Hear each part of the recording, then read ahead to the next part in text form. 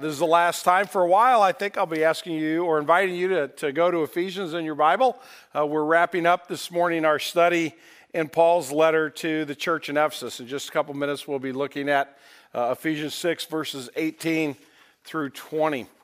When I was in high school and took a speech class, our teacher reminded us or taught us to be very careful about the very first thing you say to folks and be very careful about the very last thing you say to folks, because in any presentation, whether it's written or whether it's oral, people tend to remember the first thing you said and the last thing you said, which makes me wonder why I spend so much time on the 25 minutes in between those two things. However, I think that's true, and I want to just, before we jump into this passage, I want to talk about the first thing and the last thing that Paul says, because this morning we're going to look at the last.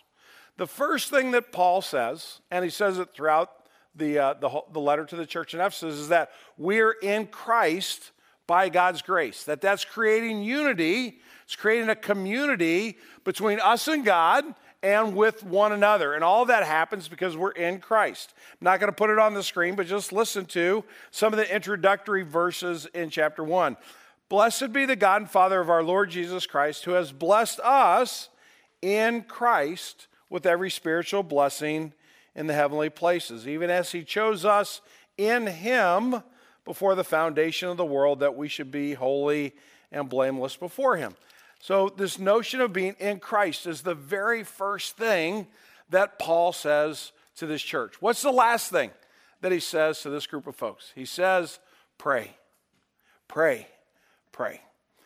Prayer is something that for the disciple of Jesus, actually for everybody walking around the planet, the idea or the notion of prayer has crossed their mind at one time or another. Even those who doubt or maybe don't believe that there is a God, even they will think about prayer at one time or another. For the disciple of Jesus, prayer is something that is very important. It ought to be something that is central to our lives. I was reading an article this week written by a Christian in Sri Lanka talking about the attacks on the church last week that killed several hundred people. And then yesterday afternoon, we read in the newspaper again of attack of a synagogue in San Diego. The need for prayer is abundant. But this person was writing, the title of the article was 6 Things That Christians Can Do in Response to These Attacks. And this is one of the things that he mentioned.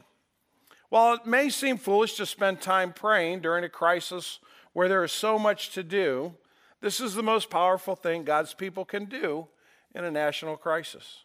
We need to mobilize individual and corporate prayer among Christians. Leaders must take the lead in calling for prayer. Christians in Sri Lanka often lose hope when they are faced with wave after wave of bad news. But we don't pray with a defeatist attitude. We know that God is building his kingdom, culminating in the return of Christ, and that our actions are building blocks in this process. First thing Paul reminds us is that we are in Christ. The second, or the final thing he reminds us is that as we are in Christ, we ought to be people of prayer. Ephesians chapter 6, verses 18 through 20. Hear the word of God. Praying at all times in the Spirit with all prayer and supplication. To that end, keep alert with all perseverance, making supplication for all the saints, and also for me, that words may be given me in opening my mouth boldly to proclaim the ministry of the gospel, for which I am an ambassador in chains, that I may declare it boldly as I ought to speak. This is the reading of God's holy and perfect word. To him alone be glory. Let's pray together for a moment. I'm going to offer a moment of silent prayer for you to ask God to speak directly to you this morning, and then I'll pray for us corporately.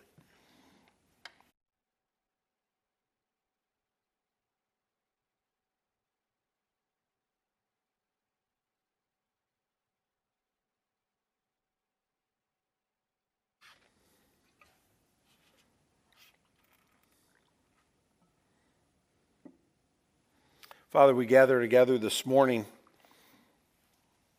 in a place we call a house of worship. But there's only worship when our hearts are drawn to you. There's nothing significant about a building or about a structure. It is when it is filled with your people and your spirit that worship takes place. And Lord, we come to worship not as blank slates, not as having everything perfect and easy in our lives. We come with a wide variety of hopes and anticipations, as well as fears and sorrows. Father, we come having experienced a week of life. For many of us, there were challenges as well as opportunities. There were moments of joy as well as moments of sorrow, moments of thankfulness and courage, and moments of fear and perhaps even desperation. Lord, you gathered us together in order to grow our faith, in order to draw us closer to yourself, to make us more like Jesus, and in that process to nourish our souls. So Lord, it is that for which we pray.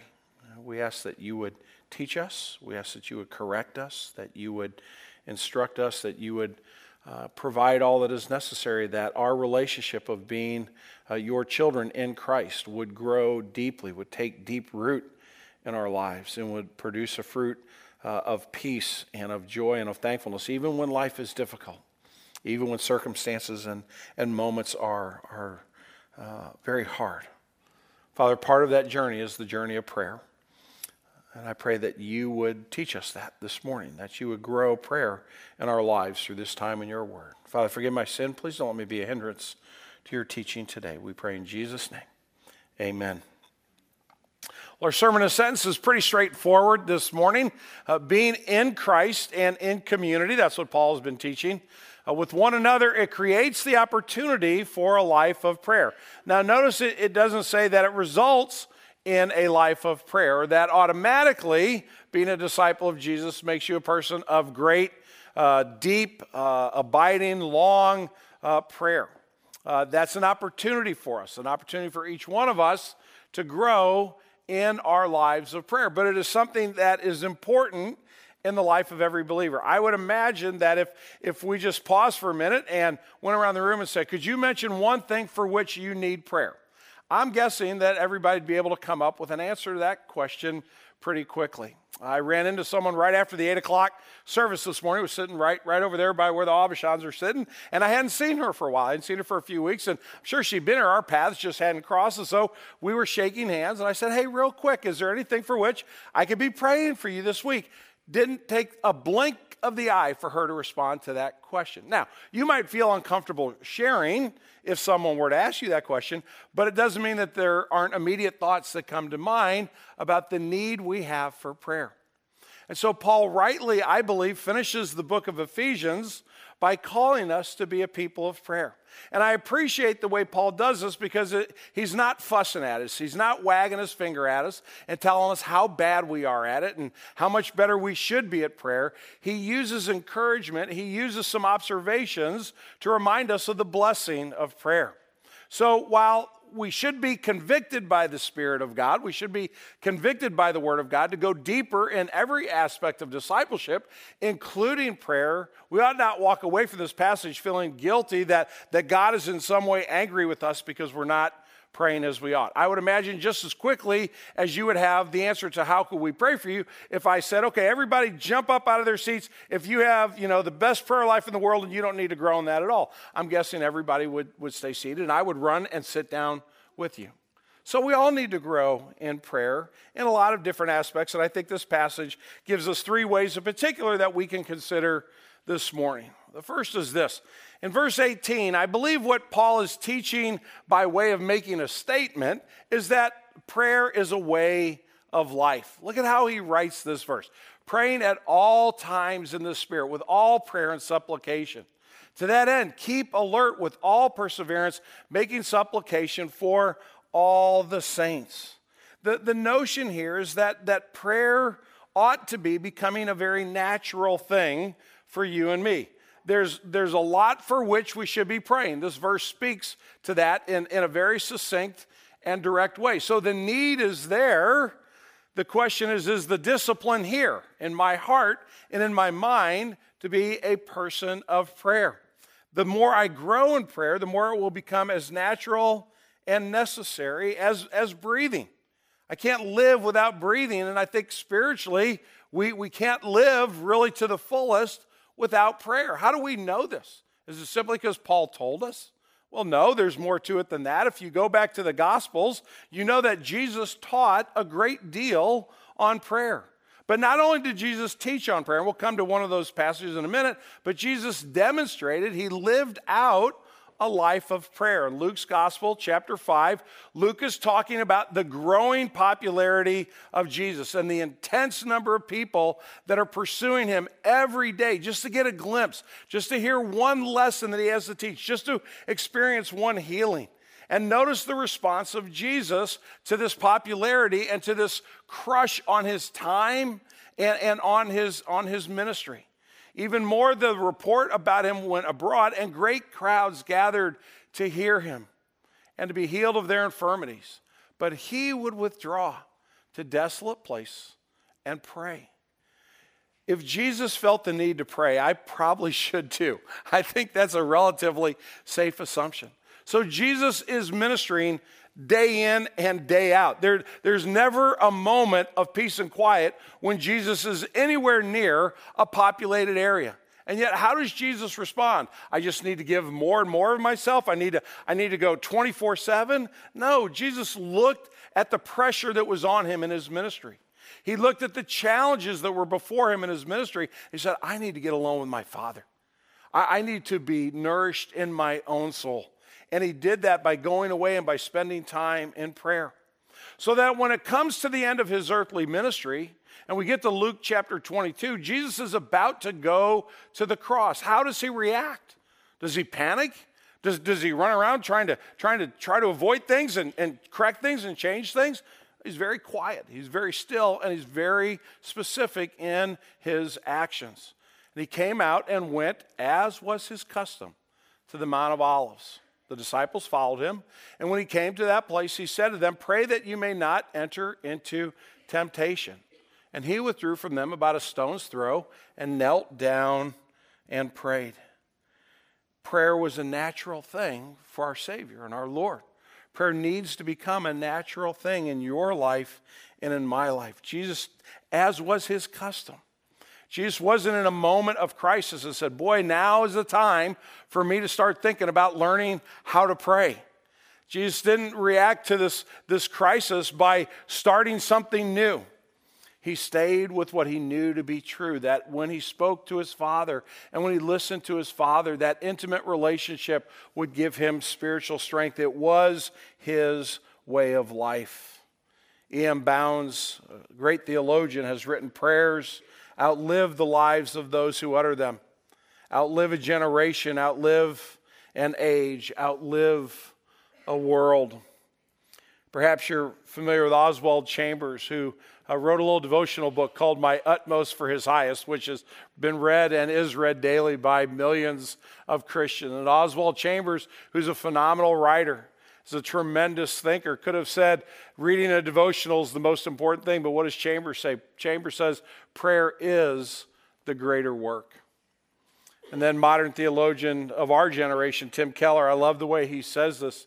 To pray is to accept that we are and always will be wholly dependent upon God for everything. Prayer has that effect in my life. It reminds me that I'm not in control. It reminds me that I am saved by God's grace and mercy through Christ. It reminds me that I am spiritually dependent upon my Father for his good gifts and blessings to me. And the more I make prayer a way of life, the more it becomes natural to me, just as breathing is natural. The stronger my faith is in Christ. It doesn't mean that my life will be simple or easy, but it does mean that there will be a peace and a steadiness and a composure in those moments where I'm tempted to get too high because good things are happening, or to get too low because things seem so desperate. Are we making prayer a way of life? So how do we go about that? I mean, we get it, Paul, when you say all the time with all people for all the saints. Sure, that makes sense. But where do we start? How do we jump into this? I think in verse 18, we see that Paul is giving us some direction here when he says this, praying at all times in the Spirit with all prayer and supplication. I think there are two words here that are important for us. The first is that Paul is talking about an intentional prayer, and Paul is also talking about an empowered prayer. Let's talk about an intentional prayer for just a minute. The notion around me is kind of, where do I start? Well, we see here that Paul is reinforcing that prayer is a big part of every disciple's life. He talks about praying at all times, but notice again what we see in Jesus' life, as was his custom. Jesus was intentional about his prayer life. You could say that Jesus' prayer life was habitual. It was something that he was used to, that he did day in and day out. So perhaps you have gone about the process in your life of saying, I need to do X, Y, or Z, and I need to really pay attention to this because I want it to become a habit. I want it to be something that I just kind of end up doing automatically. Maybe it's eating better or exercising more, that sort of thing. But the notion here of intentional prayer is that prayer becomes our habit and not the exception to the rule. So how do you form a new habit? Well, I've got a kind of a fun way to go about it. I found this cartoon this week, and this might help us a little bit. I see you every day and never talk to you. I'm making an effort to change for the better, so I won't be standing here tomorrow. You could just kind of stop reading your Bible and what it says about prayer and don't think about it anymore. And in the short term, it might make you feel a little bit better, but it really isn't going to help you spiritually. So how do we, as just normal human beings, go about forming habits in our lives that are healthy, that are spiritually nurturing for us, that are growing us in our faith? So prayer may not be a new habit for you or for me, but it might be a habit that needs some cleaning up. It might be a habit that needs some growth to it. It needs to expand a bit in our lives. And I found an article this week that wasn't based on Scripture specifically, but it was a research project that a group did about 10 years ago on what it takes to form a habit. So I'm just going to kind of pause from Scripture, and I'm going to read a couple paragraphs out of this study because I think it's actually insightful when it comes to our prayer lives. So the study showed that it takes on average, you remember on average here, 66 days to create a new habit.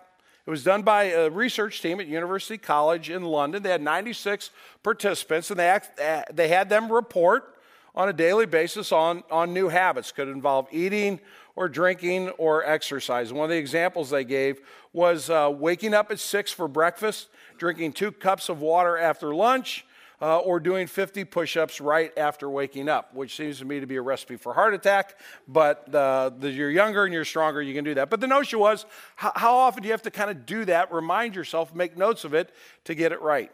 Some habits formed in as little as 18 days. Others took as long as 254 days. At its very core, habits are routine, automatic, and sequential movements of our bodies. After all, our habit that we seek to create involves some form of movement of the body, whether it's writing, reading, eating, or exercising. And I would throw in there for our topic today, or even kneeling.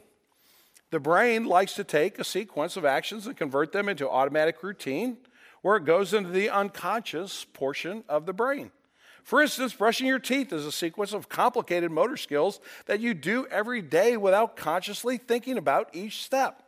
The habit of brushing your teeth is a learned one, just like any other habit. The act of brushing your teeth every morning was made into a routine when you were a child. And it's done so repeatedly. As it was done so repeatedly, it became automated. So this week I did my own personal study on how many different motor skills you use when you brush your teeth, and I quit after the second day because I couldn't track them. It's amazing how much stuff you do without thinking when you're brushing your teeth. Why? Because it's a habit that's been learned. It's automatic now. How easy or hard it is to form a habit really depends on the achievability of the habit and the person's personality. For those who have great prospective memory, which is the ability to remember to do things in the future, or for those who are able to establish routines easily, creating habits comes easier. For those that are impulsive or are not used to having routines, established habits are harder. In addition, those who will try to create one habit at a time will have an easier time. So if you're finding that it has been a few weeks and it's still extremely hard to create a habit, it's not because you don't have any will. It is because the habit has not yet had enough time to become ingrained in your brain. In actuality, it takes a little over 2 months to create a habit, according to this study. But once a habit is formed, the action will become automatic and second nature. But until then, you will have to consciously try to repeat the action every day. I just think that's tremendous recipe for making prayer a habit in my life. It's going to take some time to think it through. It's going to take some time to plan, but it needs to be intentional. Intentional prayer. So let me give you just one idea. If you're thinking about this and you're towards the beginning stages of this in your life, I would encourage you to buy a notebook, just a plain old blank notebook. It doesn't have to be leather bound and really cool, although if that motivates you, then go get a leather bound, really cool notebook. But just get something where you can jot down your prayer requests. And when you're sitting in the morning, you're kneeling, you're having a prayer time, jot down the however many, 3, 4, 5, 10, 12 things for which you're praying, and then keep track of those and go back. And when God answers one of those prayers, go back and write down the answer. Pretty soon you'll have a whole notebook filled with prayers asked and prayers answered, prayers still pending, prayers still up in the air, but you will begin to see a pattern of intentional prayer in your life. Our prayers need to be intentional, but they also, we want to take encouragement from this, they are empowered. Let's go back to verse 18 for just a minute. Paul says, praying at all times in the Spirit. That's a capital S there. That's not in my human spirit to work harder. It's talking about the Spirit of God, the Holy Spirit of God, the third person of the Trinity. What is the third person of the Trinity? What's one of the things that he does? He empowers our lives of prayer. If you go to Romans chapter 8, verses 26 and 27, I take great encouragement from this passage on a couple of levels. Paul writes, likewise, the Spirit helps us, and notice that's a capital S, in our weakness. We do not know what to pray for as we ought, but the Spirit himself intercedes for us with groanings too deep for words. And he who searches hearts knows what is in the mind of the Spirit, because the Spirit intercedes for the saints according to the will of God. There are two things there about empowered prayer that really encourage me. The first is this, that Paul mentions the fact that, and Paul's been a Christian a long, long time. Paul probably wrote this in his late 50s. He's been a church planter. He's been a pastor. He's been an elder. He's been a believer for a long time. He is the greatest of all the apostles. God has literally changed the course of the world through the coming of the Lord Jesus, and then used Paul to take that next first crucial step of the journey into the world around him. The world is different today because of the work of the Apostle Paul. You cannot underestimate how God used Paul to bring Christianity into the world post the life ministry of Jesus Christ. And what does Paul say? Look at that carefully. We includes him. He says, I don't know how to pray the way I should. One of the greatest Christians that ever walked the earth said, I just don't always know how to pray the right way. And that truly is encouraging for me, to think about someone who has that deep of faith who says, man, I need some help. But then he goes what? He goes right to God and says, and here's the help. The Spirit of God helps us in our weakness when we don't know how to pray, and creates prayer in our hearts that go before the throne of God. I don't think you can underestimate this passage of Scripture. In fact, for the next several weeks, we're going to be talking about prayer. As we come out of Ephesians before we get to the summer, we're going to spend this Sunday included for the next 5 Sundays talking about prayer. And 3 weeks from now, this is going to be the passage we're going to study the entire sermon. It's that important. But see the empowerment there. If you're like, I don't have the strength to pray, stand next to Paul. Say, I don't know how to pray. Sit down with Paul and have a conversation. He would say the exact same thing. But you are both empowered by the same God, so that your prayer can be intentional because it is empowered by his Holy Spirit. And thirdly, not only does Paul call us to a way of life and intentional and empowered prayer, but he reminds us that specificity in prayer is important. Making supplication for all the saints. Paul is saying there to the Christians in Ephesus, y'all should be praying for each other, for all the saints. The notion of supplication there is making a request. So there are prayers where we give thanks to God that are not a request. We just pour out our hearts to God and we praise him and we give him thanks. There are prayers where we confess our sins to God.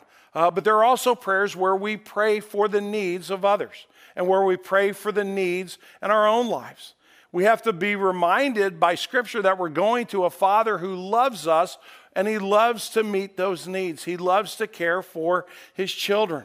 We're going to a Father who He's not going to hold back. He's not stingy. He's not mad at us. He loves us unconditionally in Christ. And He calls us to bring our needs before Him. And if that's not true, then why did Jesus teach His disciples to ask for stuff when they prayed? The disciples were watching Jesus pray one day, and they said, "Would you teach us how to do that?" And He said, "Absolutely, I'd be happy to teach you. Our Father in heaven, hallowed be your name." There's praise. Your kingdom come, your will be done on earth as it is in heaven. That's a request. That's a supplication. Here's another one. Give us this day our daily bread. Here's another one. Forgive us our debts as we also forgive our debtors. Here's another one. Lead us not into temptation. Here's another one. Deliver us from evil. All that's supplication. All that is making our requests known to God, but it's in the context of the family of God. Paul says, praying for all the saints. Do you pray for your church? Do you pray for your church collectively? Do you pray for the ministries of this church? We have a couple of visuals on the screen there. Are you praying all the time? Am I praying all the time for the elders of this church? The women's ministry, the women's teaching ministry, the Stephen ministry, children's ministry, ministry to our students, our middle school students, our high school students, our college age students. Are we praying for the deacons? We have a new helps ministry reboot this morning. We could be praying for that. Our ministry partners around St. Louis and around the world, all of those groups of people need prayer. And Paul is right to remind you and me this morning to pray for all the saints. That's one specific, but the other specific is, he says, and pray for me. I love the way he ends this. Pray for me that words may be given to me, opening my mouth boldly to proclaim the mystery of the gospel. Isn't it beautiful that this all-star first team Christian, so to speak, doesn't say, look, I got it licked. I got it figured out. Take time praying for other folks, but I don't need any prayer because I'm further down the road and I'm great. I got this all taken care of. He said, pray for me that I would do what? That I'd preach the gospel. Like, Paul, you've been preaching the gospel, for the last 30 years. You still want me to pray for that? He goes, yeah, I still need boldness. I still need to open my mouth and proclaim the gospel of Jesus Christ. Are we praying for each other individually as well? If you want to know somebody you can pray for, you can pray for the pastor of this church. If you can't think of anybody else, I'm volunteering my name to you this morning. There's one of my fellow preachers, Jackson, who preached a sermon with me a few weeks ago. You can pray for Jackson too. Pray for the pastors of this church. Pray for the staff. Pray for your spouse if you're married. Pray for your kids if you have any. Pray for your parents if you have any. Pray for some of you children don't want to have parents right now, but they love you and they care for you. You should pray for them all the time. Believe it or not, it's not the easiest thing in the world being your parent. You might not realize that, but that they need prayer. Pray for your boss. Pray for your teachers. Pray for your neighbors. So I'm happy to pray for people individually, but how do I pray for them? What do I do? Here's an idea. Ask them. Ask them. Again, this person that I chatted with this morning, it wasn't hard for her to tell me something for which I could be praying for her. We're actually going to ask you to invite you to jot down a prayer request in just a couple of minutes. We'll come to that in a second. But ask folks if you're not sure what they might need. I remember when I first started pastoring at Green Tree, and Green Tree was really the first time where it was, and I don't mean this in the wrong way, it was my pulpit. It was a church where I was going to be preaching regularly. I had been preaching at a church before, but I was the interim pastor there. Green Tree was really the first place where it was my home, and where I was going to be the one who did the bulk of the preaching. And early on in that, I said, you know what, I don't ever want to stand up in front of Green Tree without finding a quiet corner somewhere, getting by myself, kneeling down, physically kneeling, and praying. And so I started doing that. For the very first Sunday I was at Green Tree, I'd find a quiet spot and I'd get away from the service before it started and I would go and pray. And after doing that for a few weeks, I was praying one morning, like, you know what, I ought to pray for my buddy Sean Robinson. Sean Robinson's a pastor. He had planted a church about the exact same time out in California, outside of San Francisco. I pray for Sean. So I'd pray for me and then I'd pray for Sean. Then I got to think about, Mike Moses just planted a church. He's over in Charlotte, North Carolina. I should pray for Mike on Sunday morning. So I'd pray for Mike, I'd pray for Sean, I'd pray for me.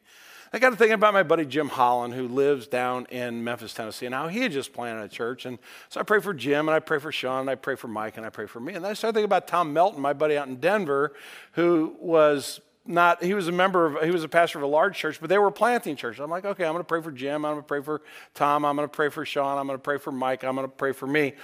And it just kept going. I didn't I wasn't looking for it.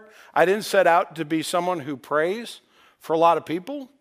My prayer life, quite honestly, is lacking in a lot of different ways. That's the truth. I need this sermon more than anybody else in this room. But there are now over 100 men I pray for every Sunday morning. Do you know how irritating that is? You know how much earlier I have to get up on Sunday morning to pray for these clowns? Right? It's and God keeps giving me names. It's ridiculous. But it's praying for people with specificity because God's laid it on my heart. Not because I'm a good prayer, but because God has laid it on my heart. And he'll do that for you. I'm nobody special. If we are intentional about following this last thing that Paul says, if you don't even know for whom you should be praying today, just begin. Pick a name. Look around you. If you don't know somebody, walk up and say, I have no idea what your name is. Tell me your name because you're the person I'm praying for. As we do this, God will change our hearts. I love what Tim Keller says about this. Tim Keller says this, in short, God will either give us what we ask or give us what we would have asked if we knew everything he knew. You should write that down or take a picture with your phone. That's a great statement. I don't know how to pray, but God does. And if I pray the wrong prayer, he'll say, you know what, we got him going the right direction. Just edit that, Holy Spirit, just a little bit, because here's what it really should have been. How gracious is God that he would allow us to have lives of prayer that create intimate fellowship with him. And we're all busy and stuff tries to push it and get it out of the way and make it less of a priority. But brothers and sisters, Green Tree Community Church will only be as healthy as we are a people of prayer. And I don't say that to shame us or to make us feel guilty, but to encourage us to follow this last word of Paul in Ephesians. So we're gonna practice this morning, right here, right now, if you want to. You don't have to, but I hope you do want to. Take out this little prayer card. Looks like this, got nice little colors on it. Notice it says on the back, name is optional. You don't have to put your name on it. You can if you want, but let me tell you what we're going to do. As soon as I finish with the instructions, we're going to have a moment or two of silence, and that's a chance for you to jot down a prayer request. So this is not you're praying something for somebody else. This is you asking for prayer for you. If you don't have one of these, raise your hands because we've got folks coming through that'll hand you one. So we'll keep your hand up until you get one. We've got a couple people that are working the room, and we will get to you. So jot down a prayer request, and again, put your name on if you want. You don't have to if you don't want to. And then when we're all done, we're going to stand and we're going to sing as we traditionally do to close our service. And I'm going to ask you then to pass your cards. You want them to go to the outside, Jen Allen? So when we start to sing, you're going to pass your cards to the outside, and the folks who are handing out the cards will come by and collect them. We have a bunch more up here over on my left that need some. And before you exit the room, what they're going to do is they're going to take these cards and they're going to put them in some baskets. They'll put some baskets out there and a basket out there, whichever door you go out. Then when you're on your way out, you grab one out and double check and make sure it's not yours, because there's a chance you could get your own card. If it's yours, put it back in. Grab somebody else's and pray for that person this week. Okay? So take a minute now, as soon as you get your card, and jot down prayer requests. Jen Allen, you getting some more? We hope. And we got some more. Okay. Here, I've got two up. I've got one up here. So go ahead and write. Here's one.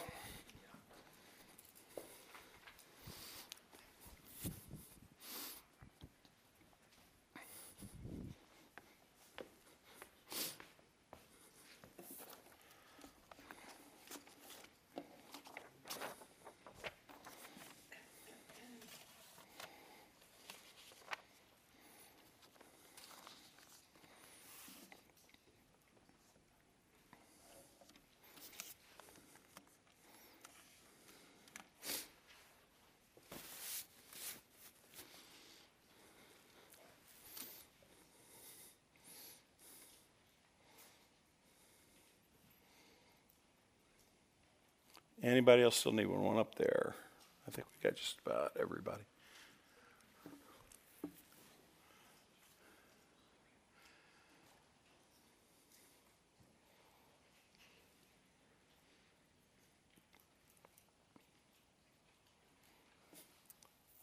I think one more right there, Jen, right behind you.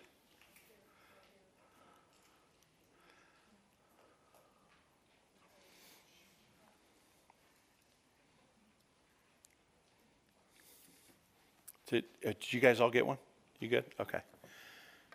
And by the way, keep the commemorative Green Tree Community Church pen. That's our gift to you this morning. I think the ink works in most of them. We didn't spend a bunch on the pens. Okay, I'm going to pray for us. If you're writing, just keep right on writing. Lord Jesus, thank you that you invite us into fellowship with our Heavenly Father through the sacrifice of your life on the cross. Father, thank you that you raised the Lord Jesus back to life that we celebrated last Sunday on Easter, which paves the way for us to be in relationship with you because we are in Christ, as Paul has taught us over and over again in the book of Ephesians. And now, Father, help us to learn this last word. Help us to remember that you invite us to be people of prayer, people of fellowship with one another, and people in fellowship with you. Father, before any of us wrote down any of these requests this morning, you knew all of them. But Lord, we don't, and so it'll be great for us to grab a card or two and to be praying for one another. And Lord, may this be an encouragement to continue on, or perhaps first steps for us in our journey of making prayer a way of life, a blessing for us and a blessing for your people. We pray in Jesus' name. Amen.